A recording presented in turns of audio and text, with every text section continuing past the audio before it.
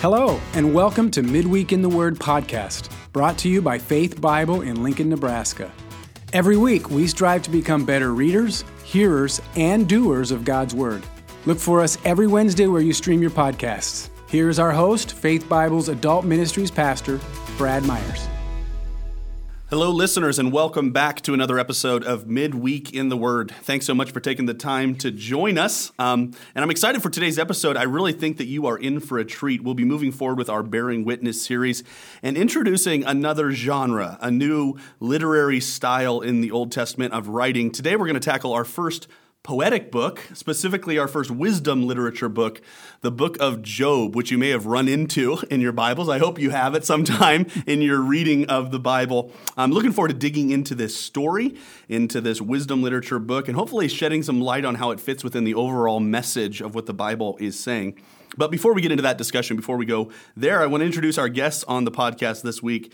He was here for the first time a few weeks ago, you may remember, in April, but this is his first time doing an episode on this Bearing Witness series in the Old Testament. Back again, Gordon Opp, one of FBC's adult teachers. Welcome to the podcast, Gordon. Well, thanks. Glad to be here. I'm glad to have you back, and I'm glad you're pinch hitting here just a bit for me on this book of Job. Even though Gordon didn't teach on the book of Job in our Old Testament survey class, he was willing to jump in here. He's taught the book of Job before, and join us here to walk us through the book of Job. And just for a little bit of information, if you're new to the podcast and you didn't catch Gordon's story on April 20th, I'd encourage you to go back, check out that story, hear a little bit about him and how he came to Christ, what his background is, things like that, because we're not going to be going back through those questions here this week. But before we actually get into the actual content of the book of Job, I also want to take a moment and remind us of what we covered on Sunday. If you weren't able to join us on Sunday morning, Rob Drexilius from First Street Bible Church was a guest in the pulpit. He continued our series on Acts 2, 42 through 47 by discussing the early church's devotion to worship. Really appreciated that message. Hopefully it was an encouragement to you. And if you missed it, remember you can always find those on our website, faithbiblelincoln.org. You hit that sermons button, you can find any sermons you may have missed, or you can follow our sermons feed wherever you get your podcast. Just search for Faith Bible Church, Lincoln, Nebraska. Black background, white letters, that's our sermons feed, and you can always catch up on any messages you may have missed. All right, Gordon, that's it for the introduction. That's it for the formalities. We're going to dive into the book of Job now. I don't know how familiar or unfamiliar our listeners are going to be. Obviously, Job is a large book in the Old Testament, but it's not necessarily one that most of us would gravitate toward reading if we just randomly opened our Bible. So I want to proceed as if we're dealing with people that are totally new to the content of this book. What is the occasion, what is the situation of the book of Job in the Old Testament? Well, there's some differences of opinion about when it was written and what the occasion was and so on. I take the position that it's pretty vague, that these people involved, all the characters are not necessarily Israelites and it didn't necessarily happen there. And I kind of think that's intentional so that any of us, and most of us will, struggle with some difficult things in life. The book can really be applied to our problem of pain and suffering, can be applied across the board to just about anybody. Yeah. And I do think that's an important note. Obviously, listeners, if you're familiar, scholars will debate somewhat the date. Right. They'll debate who exactly this Job was, where he was, things like that. But I love your comment here because the reality of suffering and the reality of God's hand in sovereignty over our life is pretty much the consistent thing of no matter where you live, no matter when you live, that reality is still a part of life. A counselor, a pastor that helped me in my struggles when I was young, I felt I had a situation that he couldn't understand. But he told me, he says, pain feels the same to everybody, regardless of what caused it. Shame is the same way. Yeah. And suffering, we all suffer in different ways, but we experience the feeling the same way. Yeah. And in that way, we can encourage one another and we can understand and come alongside and help, even though the cause of it is not the same. So the book of Job gives great comfort in that direction. Yeah. And obviously, listeners, we're tipping our hand a bit here to what the message of the book of Job is. But before we get in too far into the weeds of that, Gordon, let's talk about how this book is organized, because there's a way this story is told that I think is particularly compelling for us and helps us understand Job's predicament, if you will. How is the book of Job organized? How is this story told?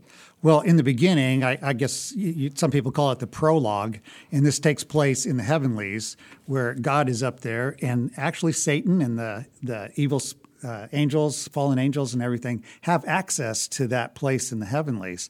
And it's almost like a court up there. Mm-hmm. But God initiates the whole thing, which has given me some pause. It is an interesting dialogue, that's for sure. God says to Satan, have you considered my servant Job? Yeah.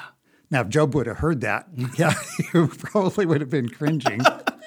Yes. So that's the prologue, and we can come back and talk about details about that. Yeah. And then it details all the struggles that God allowed Satan to test him with. And then you have Job and his friends. Yes. First 3 friends come. The infamous friends of Job. Yes. And then later the 4th friend comes, and they visit with him. And, of course, they have their presuppositions of what's wrong, that he has sinned in some way. Yeah. Yeah, in some ways, these chapters kind of take up this discourse, Right. The friends will speak why they believe Job is having all of his problems in life. Job will respond, and there's kind of this back and forth throughout the book. Right. One thing, to prepare for this, I was just kind of overviewing Job and doing bits and pieces. And then I opened my Bible and looked at some of the things that are all marked up when I was teaching it.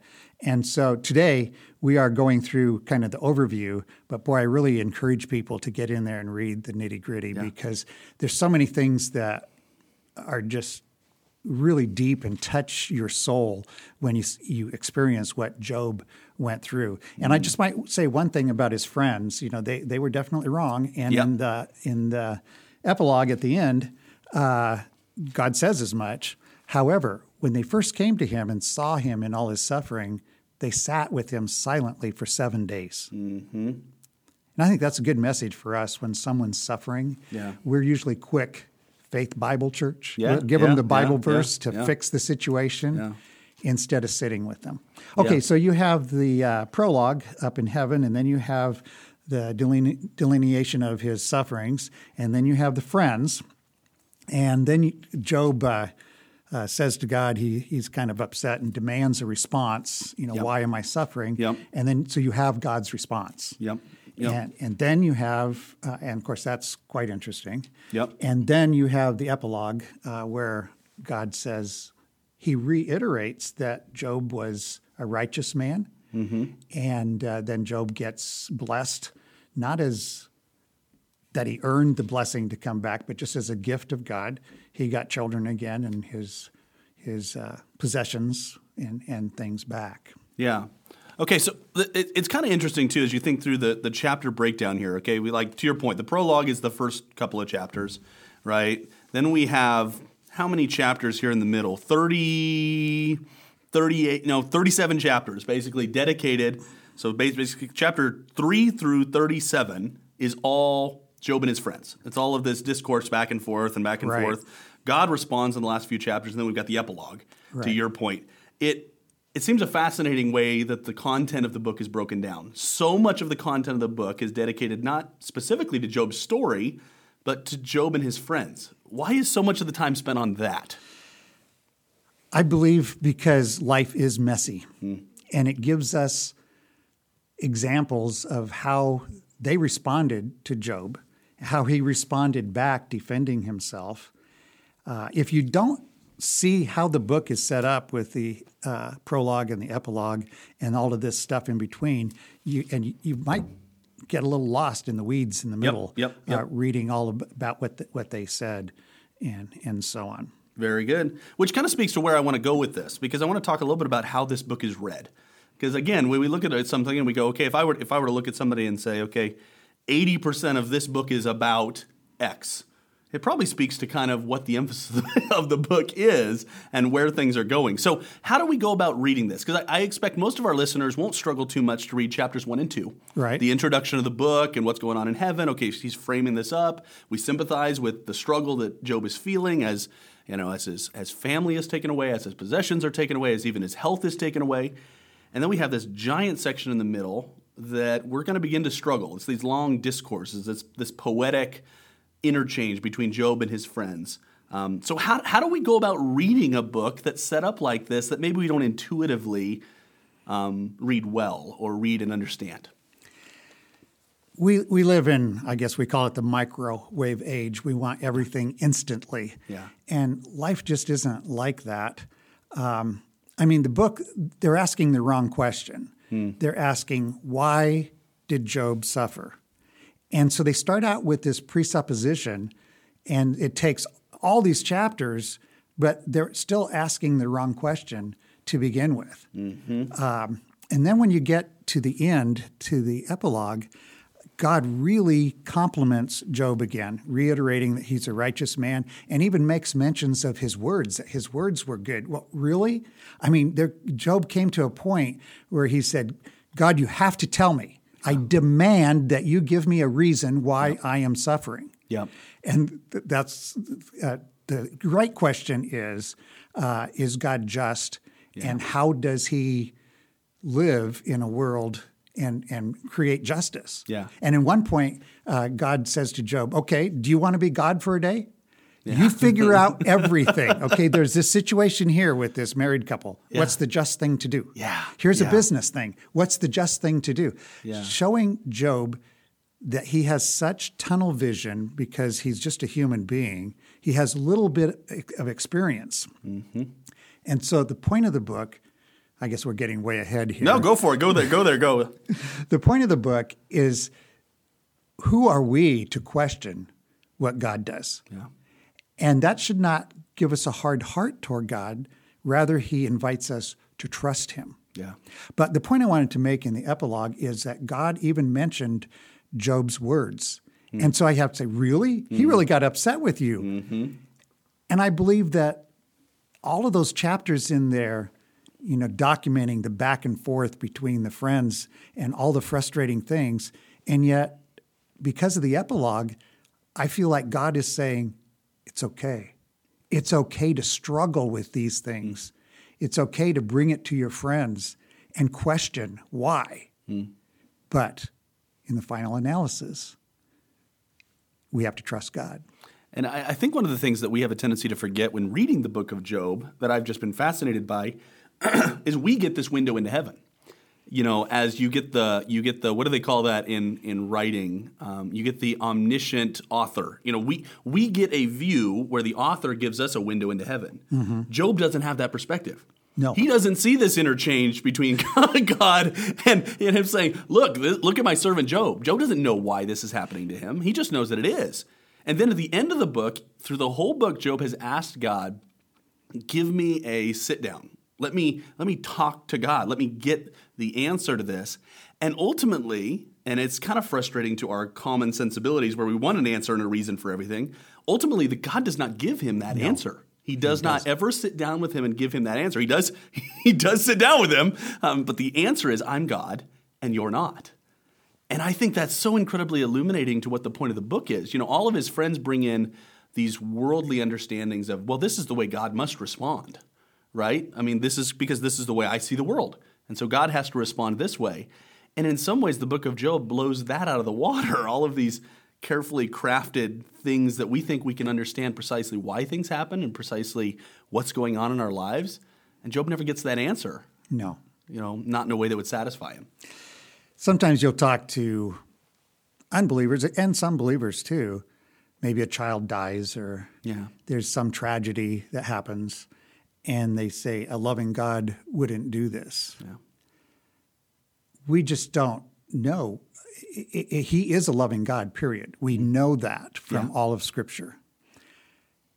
And another thing about this book that is just so revealing is God's world.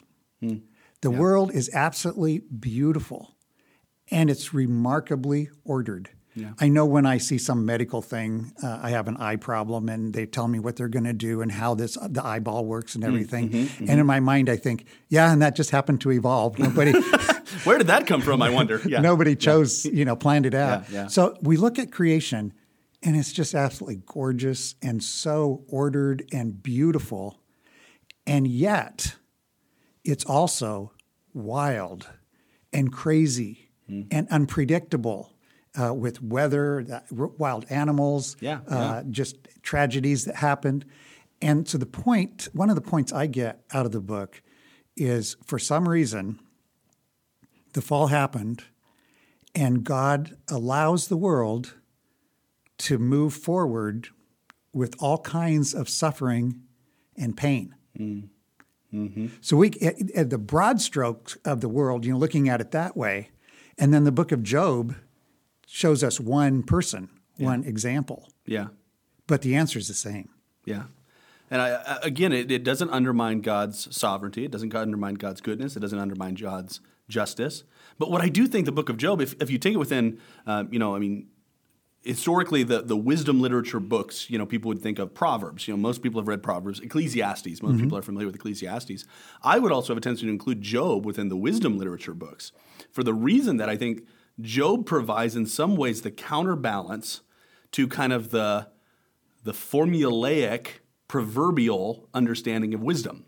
Proverbs lays out very clearly that God has an order to creation. It's kind of that idea, like there are pathways that, like there's wisdom, and that's the pathway through which life is lived. Either live in the fear of the Lord and wisdom, or don't live in the fear of the Lord and wisdom. And if we took Proverbs all by itself, we would have this idea that, like, if I do the right things, my life is going to take this easy, successful, prosperous path. And in some ways, I love the book of Job because it kind of shows the wildness of what you're saying, the unpredictability of the way life, again, God is sovereign over all of it, but it's not as simple as plug the formula in, do the right things, and your life is going to turn out the way you hope it will. Right. Because Job, a lot of good things happen, and then a lot of bad things happen. Yeah, when you read Proverbs, it says, train up a child in the way he should go, and when he is old, he will not depart from it. Exactly. Well, that is a principle. Yeah. It is not a promise. Yeah. And we need to read this literature that way. Yep. But you mentioned several times here about fearing God. Yeah. And I've told people that know me, I've said many times, if I really concentrated for the rest of my life on what it means to fear God, that'd be a worthy pursuit. And so fearing God, it's definitely fear. I mean, look what happened to Job. Yeah. But it's not a fear of this ogre. Yeah. It's fear and trust in his absolute love and plan for us. Yeah. Yeah.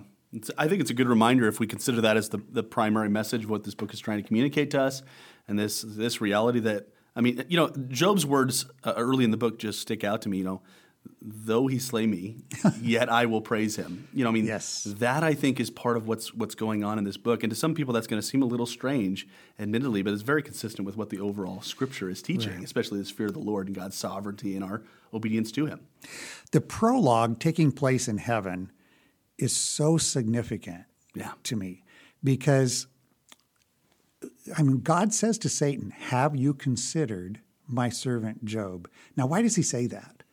Because the righteous living of Job brings glory to God. Yeah. And that glory of God is proclaimed throughout the heavenlies. Yeah. In one of Paul's books, he talks about us being seated in the heavenlies right now. Yeah. Why are we there? Yeah. We are there. So right now, in some sense, those of us that are living here on earth and pleasing God and glorifying him, God is like a trophy case up there. He has our lives up there and saying, look at my servant. Yeah. And so that's just a real insight. And like you say, Job didn't have that. Yeah. But when you have that insight and you realize that we are only here for a short time, and Paul says our struggles are just minuscule compared to what it's going to be like when we're in heaven, all of that gives balance to, or it helps us understand what's going on and helps us to accept what happened to Job. Yeah. And to accept what happens to ourselves and our loved ones. Yeah. Yeah, it's a hard reality, but I think the Old Testament message and the whole message of the Bible would be missing a piece, without what Job offers in that respect, without that insight into the way life is lived and God's hand in it. Okay, let's shift gears here just a little bit. I know it may sound like a strange question. We haven't really touched on it so far.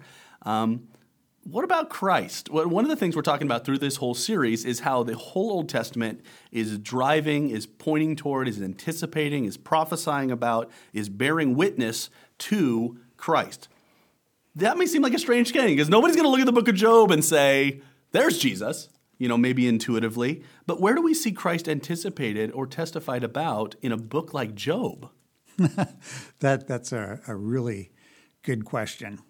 I mentioned this, I think, in the last podcast that I'd been reading Dane Ortland's book, Gentle and Lowly. Yeah. And it really changed just the way I think of God the Father and God the Son and God the Holy Spirit. And sometimes it's easy to think of God the Father as a little less loving, a little less merciful, just less than Jesus is. Yeah.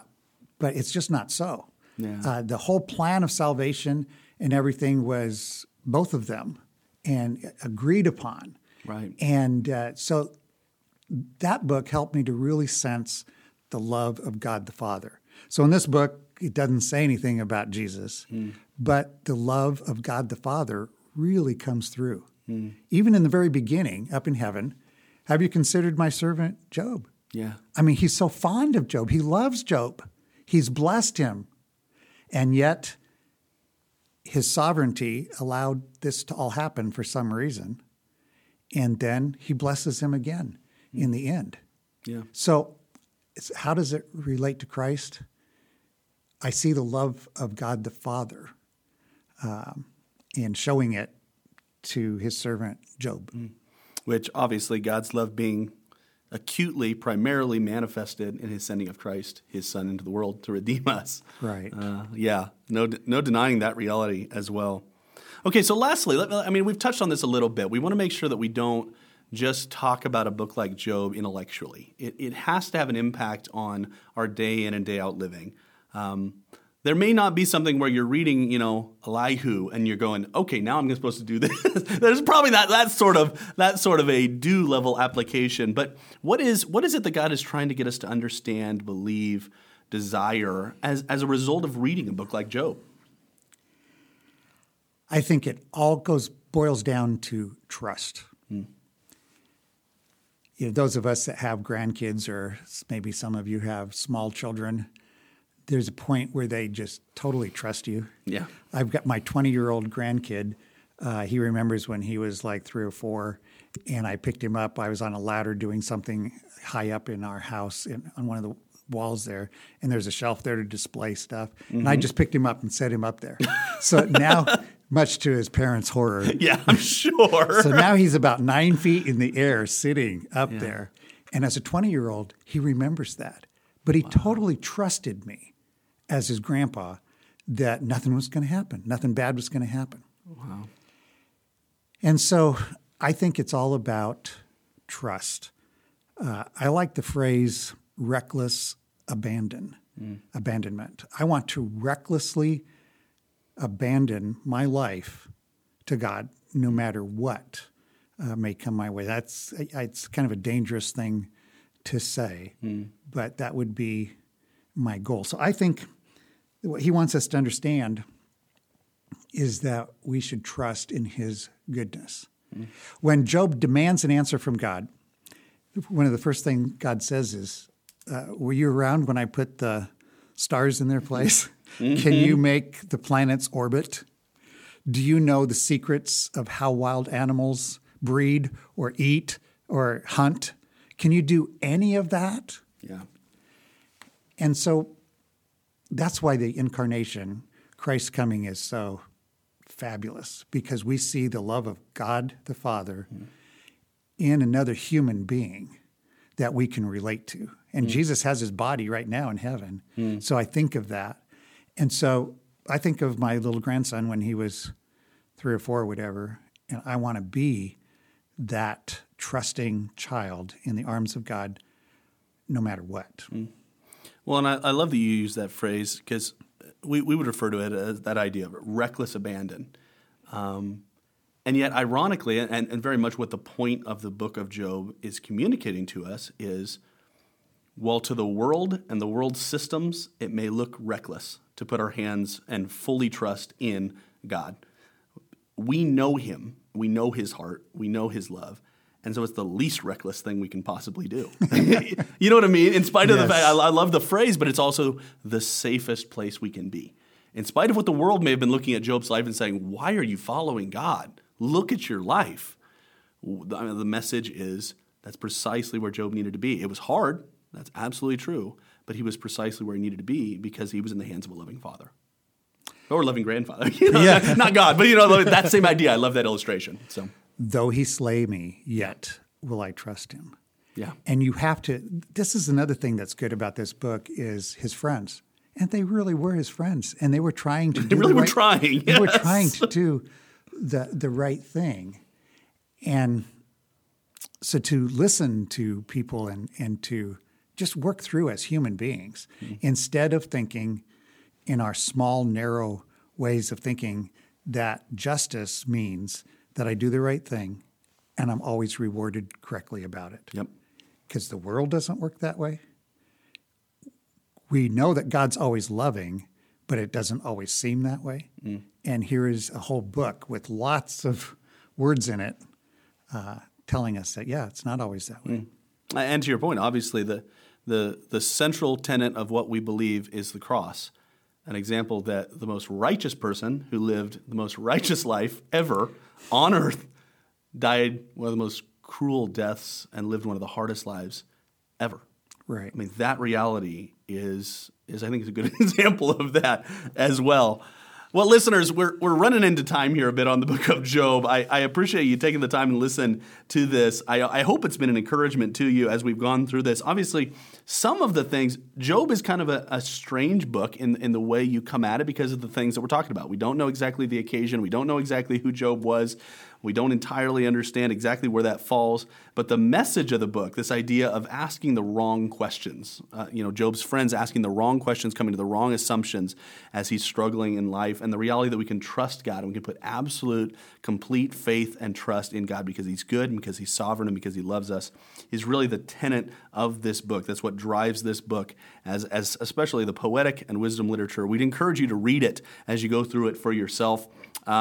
Any final thoughts or encouragements from this book that you'd like to leave our listeners with, Gordon? Yeah, as far as reading it, I really do like the Bible Project videos. And I would suggest that you listen to that video. It's really easy. You just go to Bible Project videos and key in the book Job, and you'll get about an 8 or 10 minute overview of the book. Yeah. And that gives you a outline on how to read it. Yeah. And then I would just we have so many resources. You can listen to it, you can read it, whatever. But do listen to the whole thing. Read the whole thing because it'll touch you where you really are conflicted. Yeah. Very good. Well, listeners, that is it for this week's episode on the book of Job.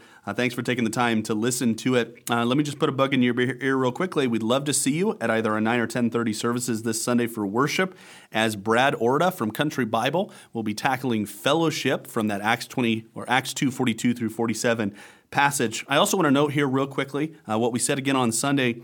June 5th, we will be moving to our One Faith Summer, one worship service at 9 a.m., followed by a fellowship and educational hour at 10:30. We'd love to see you join us for those 9 Sundays over the course of the summer. Hopefully it'll be at a sweet time for us together as a church. And thanks for taking the time to listen again this week. If it's been helpful to you, remember you can always share it, rate it, or comment on it to help other people find it. And we hope you join us again next week on Midweek in the Word. Thanks for taking time to join us for Midweek in the Word. To hear previous podcast episodes, be sure to follow, like, and subscribe wherever you find your podcasts. To learn more about Faith Bible Church, please visit our website at www.faithbiblelincoln.org. You can also find us on Facebook and Instagram at Faith Bible Lincoln or tweet us at FBC Lincoln. And now we leave you with these encouraging words from Hebrews 12. Let us lay aside every weight and sin which clings so closely, and let us run with endurance the race that is set before us, looking to Jesus, the founder and perfecter of our faith.